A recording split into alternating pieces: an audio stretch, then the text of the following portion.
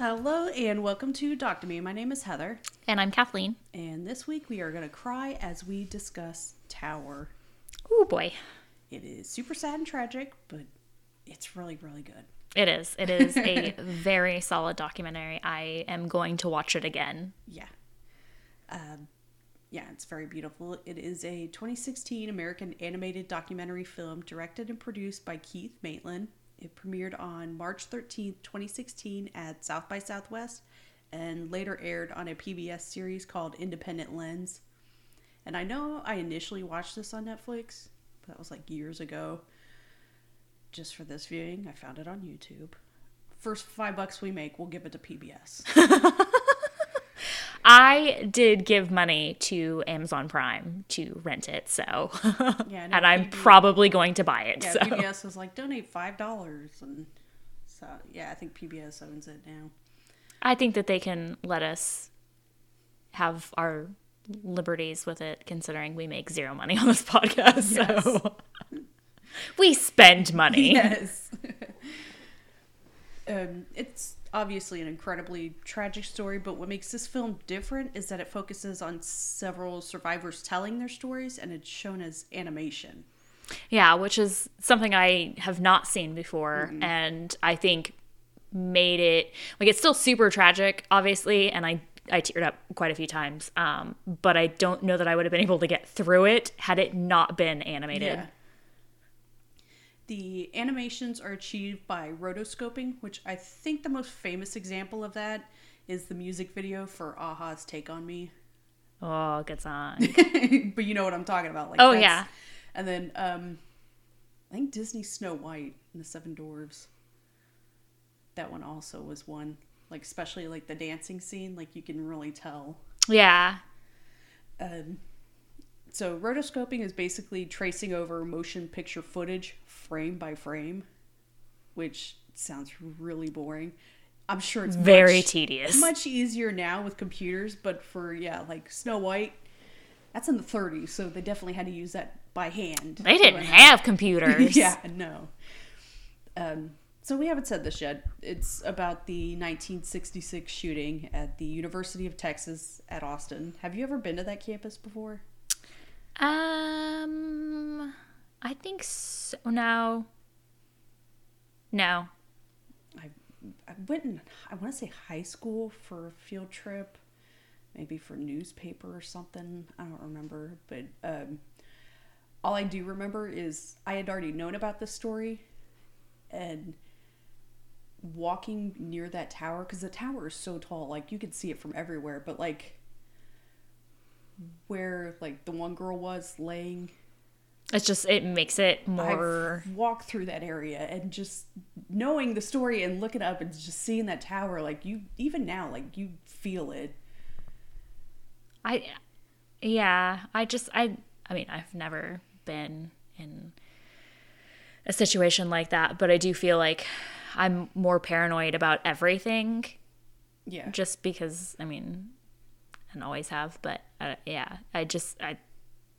just the thought of like, holy shit, someone could just decide to take us out, like, on a whim. Yeah. So the film is based on a 2006 Texas Monthly article by Pamela Koloff titled 96 Minutes. Amazing article, by the way. You have to read it. Honestly, any Texas Monthly article, you should read. Yeah, I don't get magazines. Texas Monthly, like, I will pay every month for that. Yeah, no, it is. So many. Oh man, the story on Candy Montgomery. Like, Yes. You have to read that one. Like, any Texas Monthly, like, is worth a read. Yes. It's amazing. The only magazine worth having. Oh, absolutely. Just love me some Texas Monthly. Who's the one main guy? Chip? Was it Hollingsworth? Hollingsworth? Yeah. Oh, phenomenal writer. So Maitland, the director, read the article and asked Koloff to have lunch with him. He suggested making a film about the story, and Koloff became one of the executive producers of the film. Various UT students worked on the film as interns. To finance the film, an Indiegogo was started, and it generated almost $70,000 from over 330 people in 6 weeks. In the final days, alumni of UT offered up a matching amount. which is incredible. Like, Yeah. that's just... Early on, Maitland realized that he and his team likely would not be able to film reenactments on the campus. Yeah, there's something about, like, a school shooting on an active school. Yeah, it's rough. So instead, they decided to go with the rotoscoping, using footage mostly shot in his backyard, which is interesting. Animation was done by production company Minnow Mountain, and they used pictures Maitland had shot around campus. Plus, there's also, like, archive footage. Right, which is, like, a huge thing. Like, they have a lot of, like, photographs and video and news footage. Like, it's, like, very real. Yeah. Over 100 people were interviewed, including, at the time, media, police, students, and faculty who had witnessed the events, but only a select few were chosen. And it does seem like the people they pick, like, are main. Yeah, I felt like they had a lot to add to, like, I mean, obviously Claire being, like, and the officers, like, being, like, the biggest. Well, I mean, Claire's, like, one of the big ones because she was the first one on the ground. And just, like, you know, her entire story. Anyway, yeah. Like, her life story, like, just the Texas Monthly article, just, you know. Yeah. It's really interesting. We start on the morning of Monday, August 1st, 1966. Claire Wilson is 8-month pregnant, 18-year-old, with her boyfriend, Tom Ekman. They get out of class early, grab some coffee at Student Union, and then head over to their car because they needed to put another nickel in the parking meter. The good old days. So at 11:48 a.m., you know, it's a big deal when we have a time. They're walking across campus when suddenly Claire is hit with a bullet in her abdomen and she hits the ground. She described it as feeling like she was electrocuted. Yeah, like, she doesn't even know what has happened. She just goes down. Tom goes to reach out for her, and he is also struck in the neck and dies instantly. I was really hoping that passerby that told him to get up was just added as an effect, but I read her statement where it definitely happened. Well, and you have to remember that, like, there were a lot, it was, like, protests and stuff like that. Like, it was a very progressive... She assumed he thought she was part of a theater group protesting Vietnam War. Right, and so, you know, he's just like, you know, get up, pick up your books, like, get off the ground.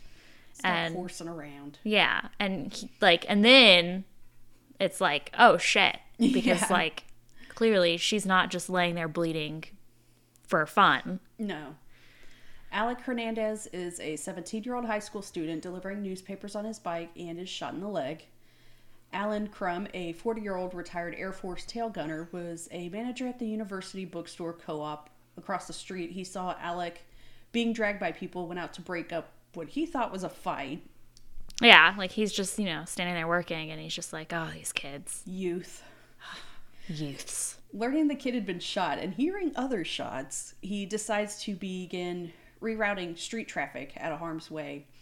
After this, not being able to safely make his way back across the street to his store, which I looked at pictures of the front of the store. Like, the front of the store, yes, you could see, like, the entrance, you could see from the tower, but you just go a little bit across the street and it's blocked off by other buildings. So, yeah, there's no way he'd be able to go in the store. Yeah, so he decides to head for the tower to find a phone to call the store and his wife to let them know he's okay. Which at this point, like, my kid...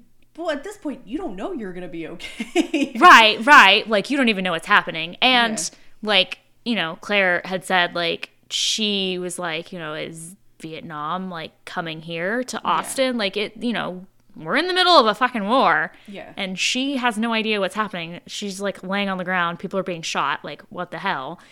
And it kind of reminds me of, do you remember, I think it was 2 or 3 months after 9/11, there was that plane crash in New York.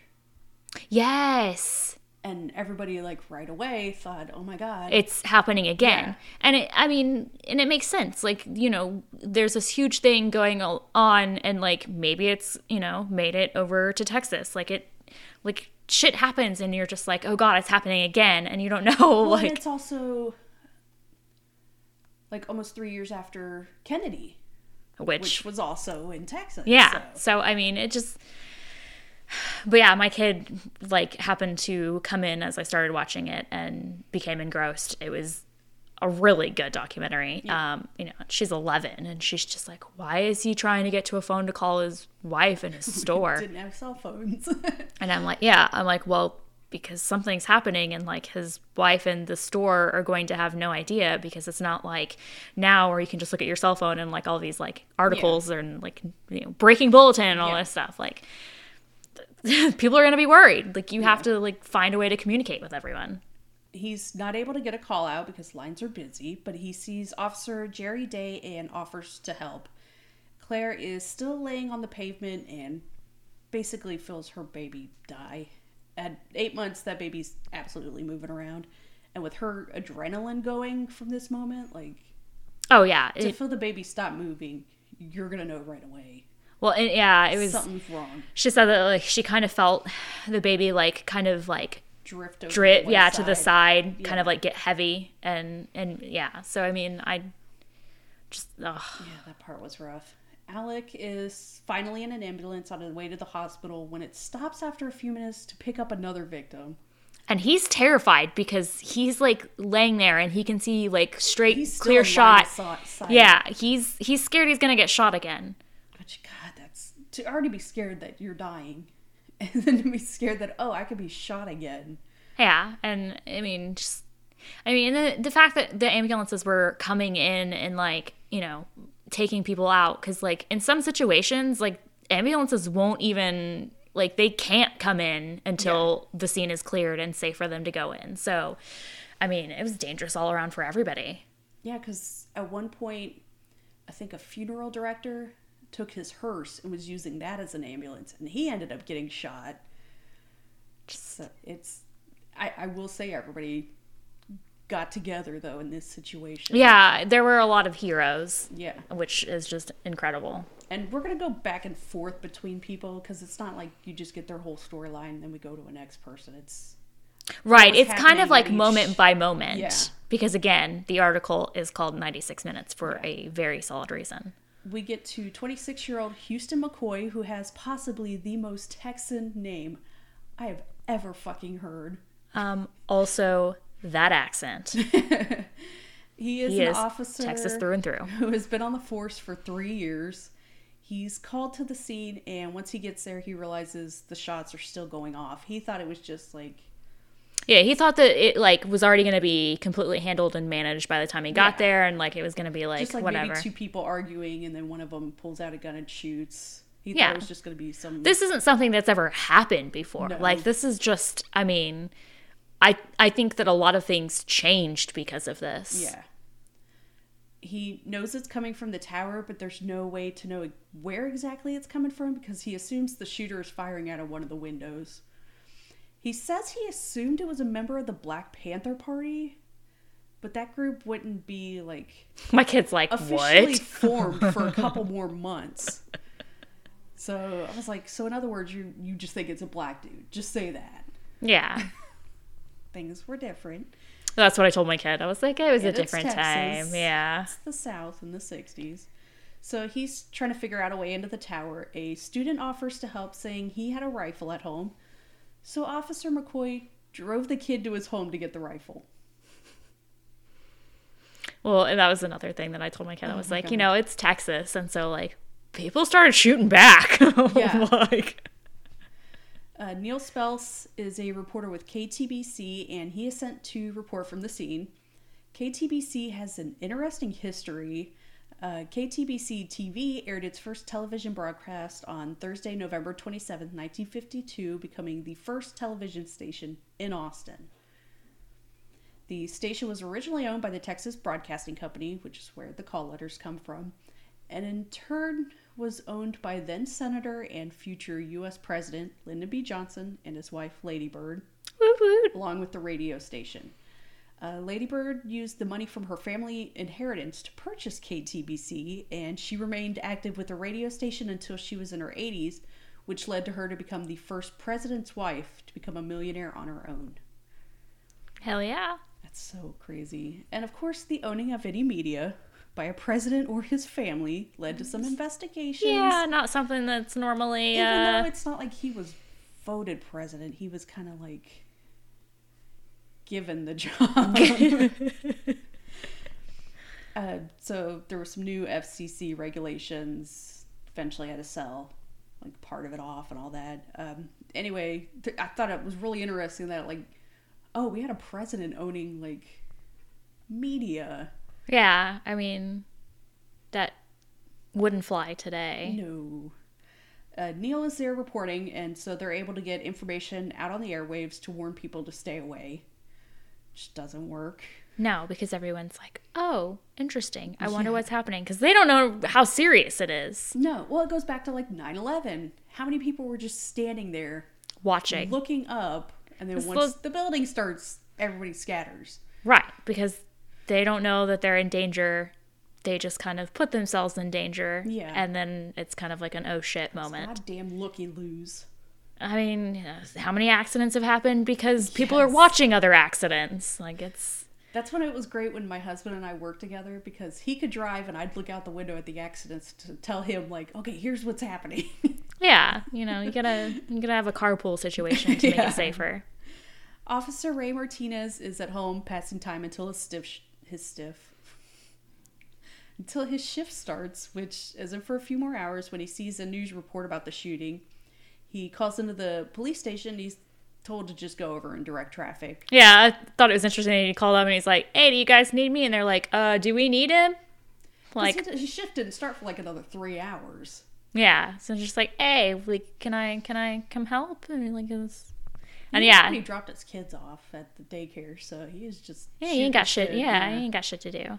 And I like that he called his wife and was like, hey, I'm gonna head over, but like, it's gonna be all right. Yeah. And he just assumes that he's gonna be like conducting traffic. Yeah, the most boring thing. We go back to Claire, who is still on the ground in a lot of pain and losing blood, and she's laying on this pavement in the middle of the day with no shade. And the Texas if you don't live in Texas, you don't know what it's like. Just that summer sun. It's 100 degrees outside. Yeah. She's melting into the cement. Like, and also when you're pregnant, you're already hot and sweaty. Oh, yeah. And she's got, like, bare legs that are literally, like, being scalded by the... Like, it gets so hot in Texas, like, you can fry an egg on the cement. Yeah. It's, like, ridiculously hot and just... Ugh. And so, like, her bare flesh is just laying there, like, unprotected. I mean, you can get a sunburn just going out and getting the mail coming back. Like, it's so bad. It's dangerous. She's just stuck there listening to people arguing about someone going over to save her, which, God, that's got to be frustrating.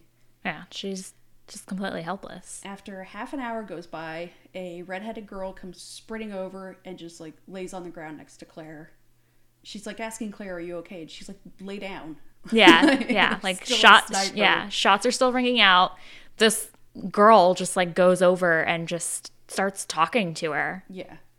At 12:08, 24-year-old officer Billy Speed was with another officer and others hiding behind some masonry and is hit by a bullet that slipped through a gap. I guess like there was banisters or something. Yeah, it was kind of like the open, like I can visualize it, but I can't describe it, I guess. He had only been on the force for 13 months and then just had a baby. Like, it's so sad. He would later die at the hospital. News reporter Neil is just driving around in his car, updating people on the situation, which is probably the craziest next to the girl who volunteered to put herself out there. Like, is like in the middle, like open area. Like she's literally like laying on the cement out in the open while he's still shooting. That she said she felt it was her dress that saved her. It was a dress she hated, her mom had made for her, but was doing laundry, so she just put this dress on that had a pattern in the front, but the rest of the dress was just beige. So she kind of camouflaged herself. Which is incredible when you consider her hair. Yeah, but... Which I guess from a distance, like blood. Yeah. So yeah, these people just purposely keeping themselves right in the line of sight is insane. Claire and the redheaded woman are just talking, and her name is Rita, and Rita is absolute hero.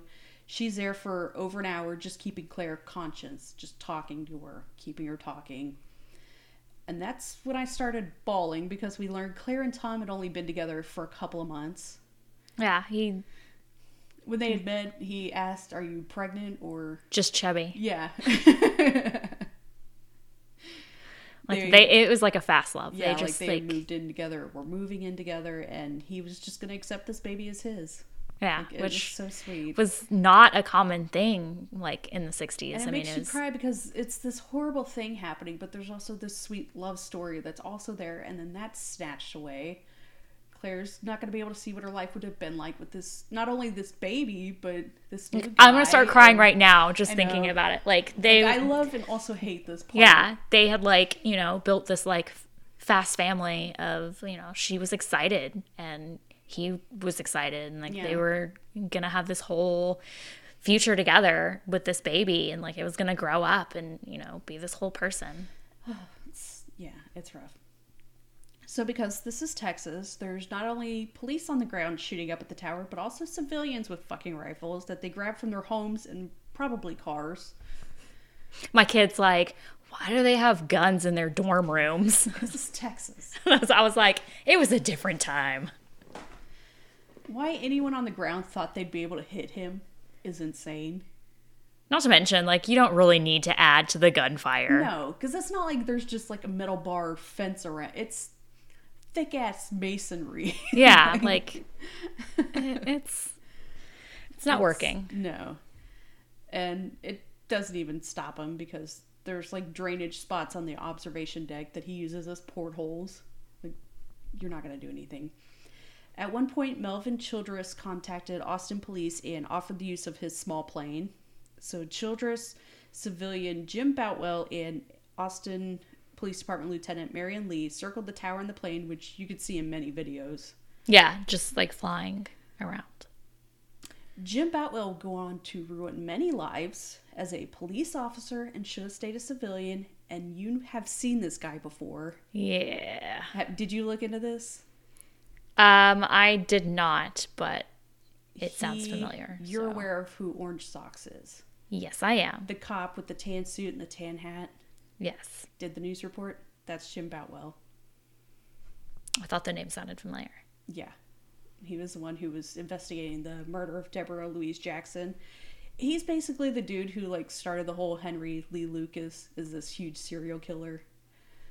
And he would give Lucas gifts for every murder he confessed to. So if you've seen The Confession Killer on Netflix, which I have, you've seen this dude. Yep. He is also the one behind the Michael Morton bullshit conviction. Look into that one if you're interested. That was one where the woman was murdered, and so the cop Jim, I guess, just assumed that Michael, the husband, did it because he was upset his wife wouldn't have sex with them for their anniversary. I remember that case. That was Jim. He wrote her that note and left it saying that he was upset about the whole what had happened, and he just was oh, okay, clearly he murdered her. Yeah. So and it was that guy just broke into the house randomly and murdered her, and then murdered somebody else. It was the same thing 17 years later or something. Yeah. Jim Boutwell was the one who was wasn't there was a kid there too, wasn't there? The 3-year-old kid, yeah. Yeah, because he was the kid was this man who hurt mommy or whatever. And he, they didn't believe that the kid was, I remember that very clearly. Fuck this guy. So Jim Boutwell got credit for being a big hero at the UT Tower shooting and then went on to fuck up many lives. Sorry, I should have stayed out of law enforcement. I was what has this guy been up to? And saw this whole article about it. I was oh my God, I know who this guy is. I have seen this guy before. Clearly, his sense of being a hero went to his head. Yeah. Officer Martinez makes his way to the elevator in the tower and heads up. He gets up to the 27th floor to what he expects is a huge crew ready for a takedown. And instead, it's just Officer Day and Alan Crum. At some point, they came across Texas Department of Public Safety trooper named W.A. Cohen, nicknamed Dub. Love it. Clever. Very Texan.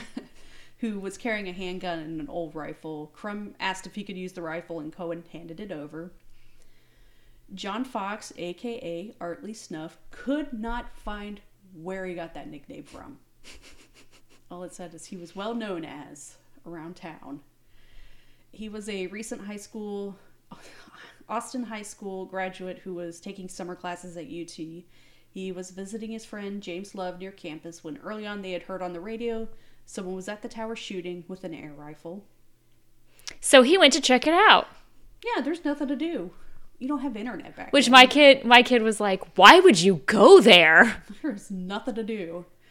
So yeah, they get there thinking it was going to be something interesting, but realize it's a real gun. And they're in real danger. Like, yes. real close to being shot. Yes.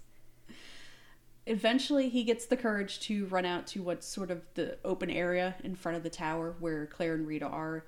And once he takes off, others start joining him, including his friend James. And there's news footage of this, so they run over to try to grab the first woman, and she takes off running. That's Rita. And then it looks like there's just one body left until you see them move Tom off of Claire. And yeah, it's... Because when he fell, he was like halfway on her, which the animation, they don't show it that way. So when you see the actual footage... It just and it's, looks... I mean, this is like real, like this is what is happening in that moment. Like they are on YouTube. Literally carrying like, and you know, and of course my 11-year-old's just like, what? Oh my God, they're carrying her like that. I'm like, it's a... There's somebody still shooting. Yeah, there's someone shooting and they have to get her out now. Yeah, like one person with the arms, one person with the legs, feet, and they are just running. Yeah. But yeah, for a long time I thought it was just a photo of like two people, and then once you see the video of it, it's like, no, the way he fell on her, it just looks like one person. And then like they show like him, you know, being lifted, and they're talking about, you know, it was really difficult to get Tom out because he was dead weight. Yeah. God, that guy, seeing that interview with that guy, because he had like just gone back from Nam or something, he was not good. He just seemed so out of it. Because the news reporter's like, oh, how many dead bodies have you seen? He's like, dude, he just got back from Nam. Artley helps carry Claire away to safety, but of course not before his fucking glasses fall off. Yeah. As someone who also deals with glasses and sweat from the Texas heat, I really felt that. Seeing him slowly fall. I was like, no. The only thing that could have been worse is if they had like fogged up. Or he stepped on him. Yeah, that too. So, yeah, he has to put his life in danger again to go back for his glasses. Because he literally can't see without them. I know that feeling of them just slowly falling. Oh, yeah. Like slippery, just down the nose. So, back up to the top of the tower. Martinez, Day, and Crumb reach the 27th floor of the tower. However, they still need to take the stair landing to reach the observation deck where the shooter is. They stumble upon some injured and dead on the landing, and I'll get to who they are at the end. Crumb and Martinez are kind of getting their plan ready, which leads to this humorous moment between the two of them, with Crumb asking Martinez to deputize him, and Martinez not realizing this is a civilian. Yeah, he has no idea. He just assumed that he was some other form of law enforcement. So Martinez tells Crumb to remain at the door. He does deputize him. At some point, McCoy and Day reach the observation deck and join them. Martinez and McCoy round the northeastern corner, and Day heads towards the other way. Crumb fires the rifle he has because he said he heard the shooter headed towards him. Like, there's some reports that say it was an accident, and then there's other reports that he said he heard him. Yeah, see, it seemed like an accident, but the way he said it, like, he heard him, and he, like, tried to scare him back the other direction, and then he said, like, it worked, and he ran back the other direction. Yeah. That one's kind of weird. I didn't understand. So the shooter was distracted with the shot from Crumb, and Martinez jumps out and fires at the shooter. And here's another one where it says all his shots missed, but the autopsy report shows like large caliber. So when he said that he emptied... I know. Some of the stuff is foggy, I would say. Yeah.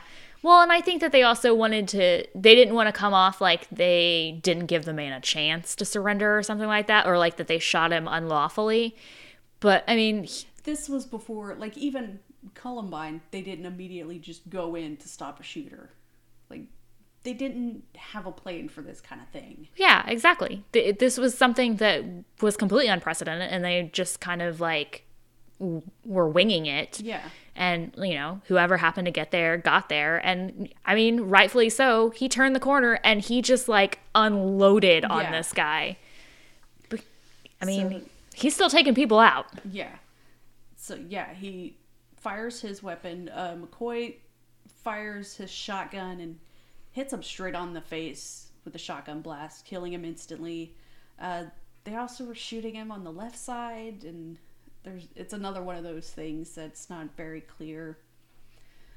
But at 1:24 p.m., the shooting ends, except from the people on the ground who have no idea the shooter is dead, and they're still firing up, and like, the tower. And so he's like waving like a white flag, trying to signal like, stop shooting at us. But even when he's doing that, they're still shooting. Yeah, and they think that it's the shooter who has surrendered. Yeah, because they even say on the news report the shooter is surrendering. Yeah, and it's this poor man who's like, you know, been a hero, and they're shooting at him. Once people finally realize it's over, the footage is so incredible of people like staying in the shadows, being absolutely still, and then just starting to walk like nothing happened. Like somebody just like pressed play on a remote.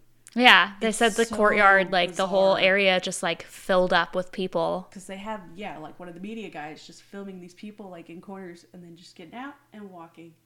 And it's so weird. Like the ground is just covered in blood and just... Yeah, and everyone just kind of congregates to the courtyard in front of the building, so it's a sea of people just looking dazed, not knowing what to do now.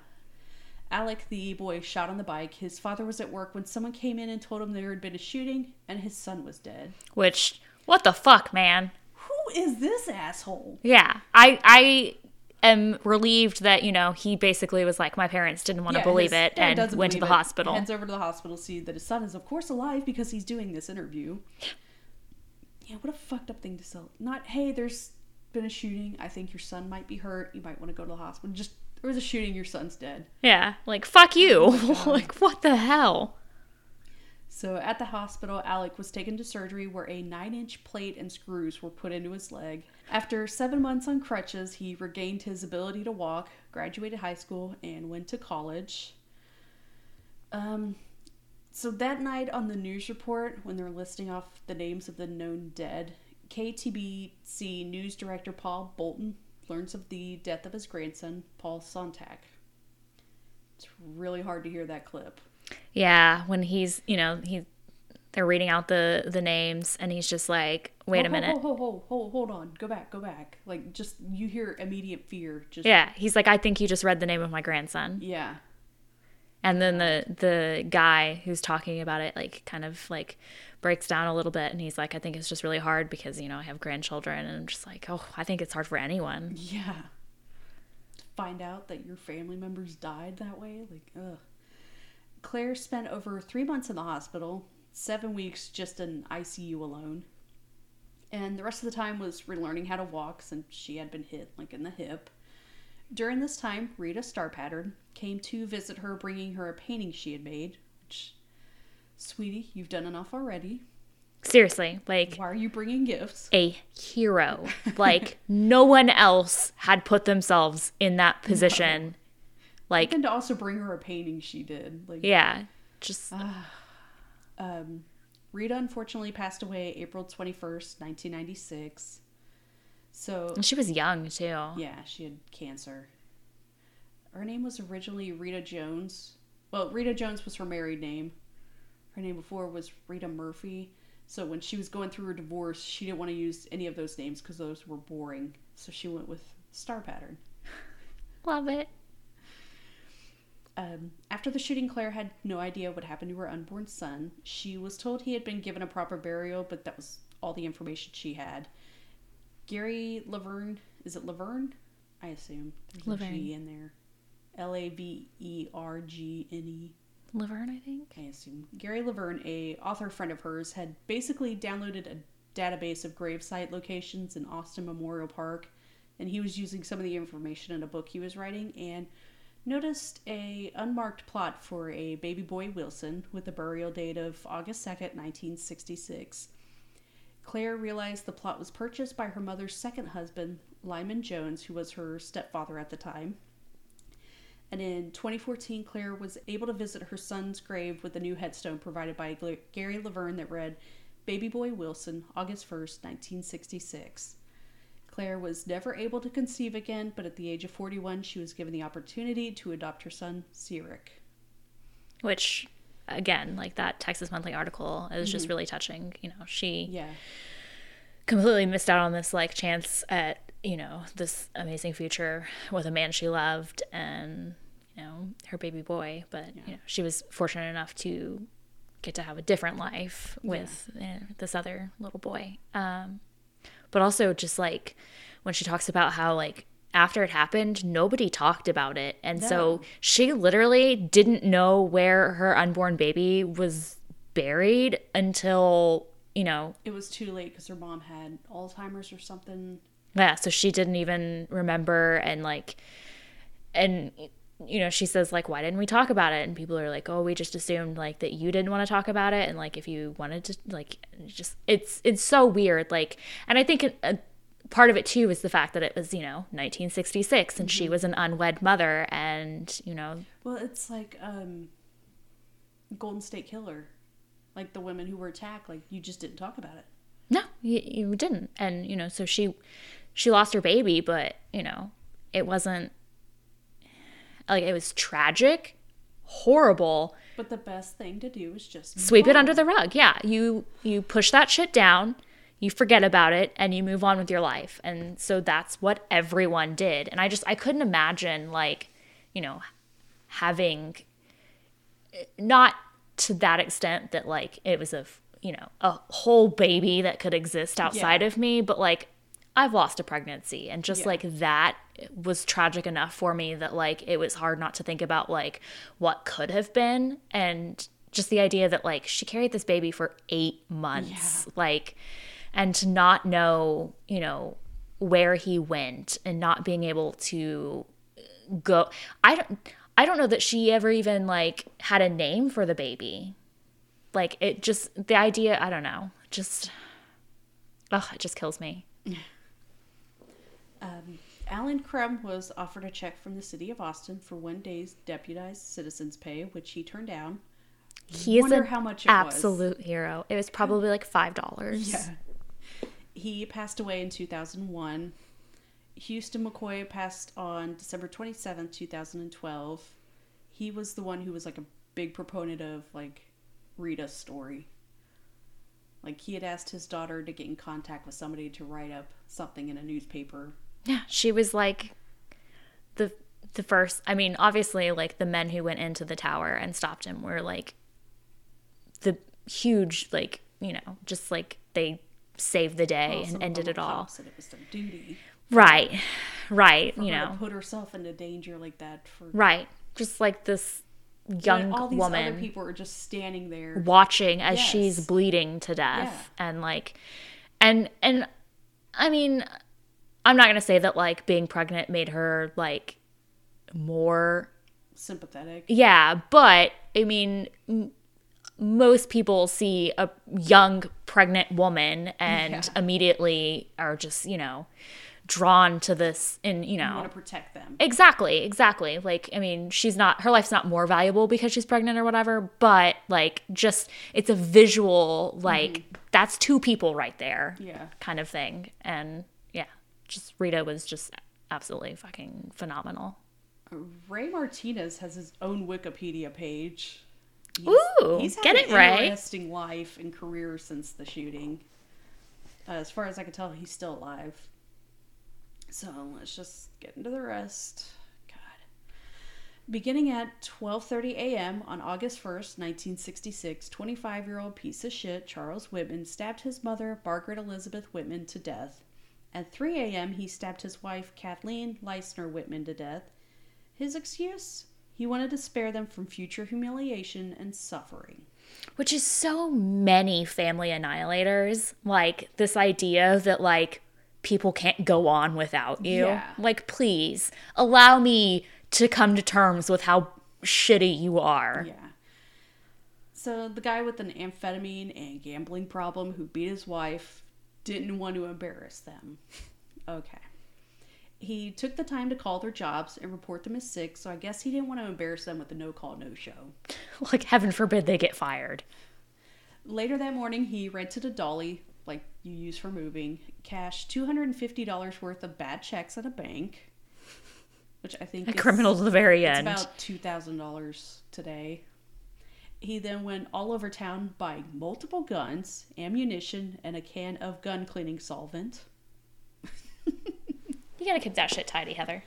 He went home and loaded up his footlocker with 7 guns, more than 700 rounds of ammunition, food, coffee, vitamins, Dexedrine, Excedrin, earplugs, jugs of water, matches, lighter fluid, rope, binoculars, machete, 3 knives, a transistor radio, toilet paper, a razor, and a bottle of deodorant. He really, really had intention to go on forever. Yes. He then like, who brings deodorant to, like...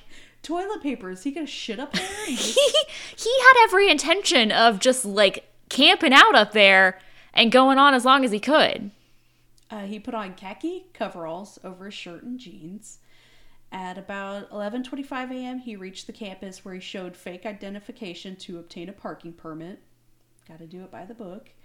He was claiming to be a research assistant, so he wheeled his footlocker into the main building and couldn't get the elevator to work. An employee named Vera Palmer activated for him, and Whitman thanked her, saying, "Thank you, ma'am," and then just repeatedly said, "You don't know how happy that makes me." Fucking crazy. Creepy. Like, that's, ugh. He gets off at the top of the 27th floor and begins yanking that stupid heavy dolly up the flight of stairs that led to the reception area before the observation deck. Here he encounters receptionist Edna Townsley. He knocks her to the floor, splits the back of her skull with his rifle butt, and then struck her above the left eye before dragging her behind the couch. So when they were talking about that, finding that body behind the couch, that was her. There were 2 people who entered the reception area from the observation deck and noticed Whitman and his guns, but just assumed he was heading to the observation deck to shoot pigeons, like you do. On a college campus. Once they start down the elevator, he pushed a desk in front of the entrance from the stairway. M.J. Gabor, his wife Mary Frances, and their sons Mike and Mark were in Austin visiting M.J.'s sister Marguerite Lampour and her husband William. They were climbing up the stairs when they encountered that desk, so Mike and Mark squeezed past. Whitman fired his shotgun, hitting Mike in the shoulder and Mark in the head.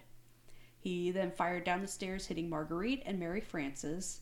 M.J. and William were not hit and went for help. Whitman then shot Townsley in the head before exiting to the observation deck, and at 11:48 a.m. is when Claire is struck. During Whitman's autopsy, a pecan-sized brain tumor was found. Despite back and forth over the years, it's been somewhat widely agreed that the tumor, along with the amphetamine used, could have contributed to his inability to control his emotions and actions. Which makes sense. He killed 18 and injured 31. Fuck him. I have to agree. So events like this were not handled well.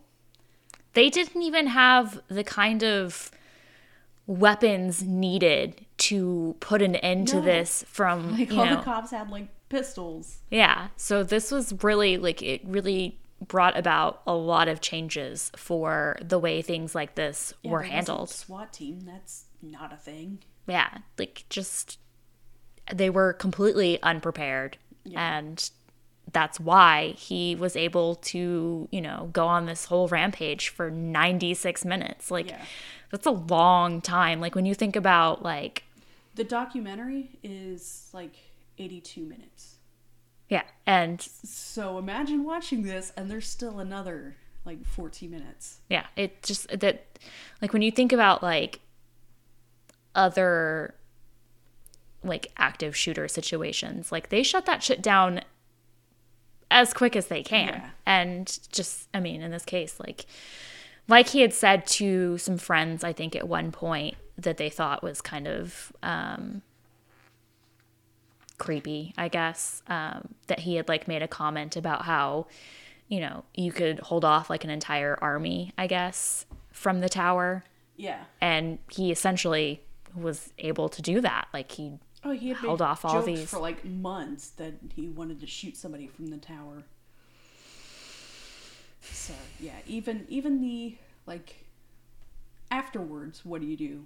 Like, there's no counselors coming or anything. Like, No, nobody stuff talked is about it. Not handled great now. Like, But by the time Claire got out of the hospital, and like they said, they literally closed the campus for 1 day. Yeah, They it was- cleaned the blood off, and then the next, it was all back to like, normal. At least now they'd at least take the week off. Yeah, they would, well, and they would have, they would have grief counselors on campus, and they would, close the school down for a little while, and, None of that happened. yeah, just literally hose the blood down. Welcome back, kids. To the point that it wasn't until 2006 that a memorial garden was dedicated, and a monument listing the names of the victims was finally added in 2016 on the 50th anniversary. Yeah, they literally didn't want to really talk about it because they felt like if they talked about it, then they had to bring up him, and they didn't want, so they basically just swept it under the rug. And Which, that's a lot of the reviews on this that I read were people complaining about it not focusing on him. it's not supposed to. No. I That's what I loved about this. Yes, Is it talks I- about the victims and their and stories. he's just an afterthought. Like, Yeah. they don't go into his life. They don't go into his reasoning for He's any not of mentioned this. until the very end. Yeah, because he's not important in all of this. No. It's about the people who experienced it, and just their thoughts and feelings, and the entire ordeal. Just, he was just the cause. Yeah. And this whole documentary is the effect. Yeah. Following the shootings, the observation deck was temporarily closed from August 1966 until June 1967, and then closed again in 74 due to suicides. It was opened again in 99 after some security and safety issues were... safety features were added, but then closed it down again after 9/11 to add more security. And tours are canceled indefinitely now. I assume COVID. Makes sense. So the victims in this were Thomas Aquinas Ashton, Robert Hamilton Boyer, Thomas Frederick Eggman, and Baby Boy Wilson, Mark Gabor, Marguerite Lampour, Karen Griffith, David Hubert Gumby, who initially survived the shooting. However, during surgery, it was discovered that he only had one functioning kidney to begin with, which had now been severely damaged. He was in great pain for the rest of his life. In 2001, he died 1 week after discontinuing dialysis, and his death was officially ruled a homicide, so he was added to the list. Thomas Ray Carr, Claudia Rutt, Paul Bolton Sontag, Roy Dell Schmidt, Officer Billy Paul Speed, Edna Elizabeth Townsley, Harry Wolchuk, Kathy Whitman, Margaret Whitman. So yeah, this was the first televised mass shooting, which that's crazy to think about.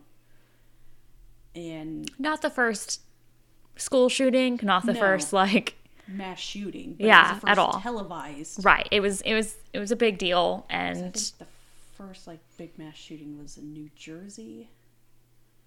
Wasn't it that Urban guy? yes. I think that was his name.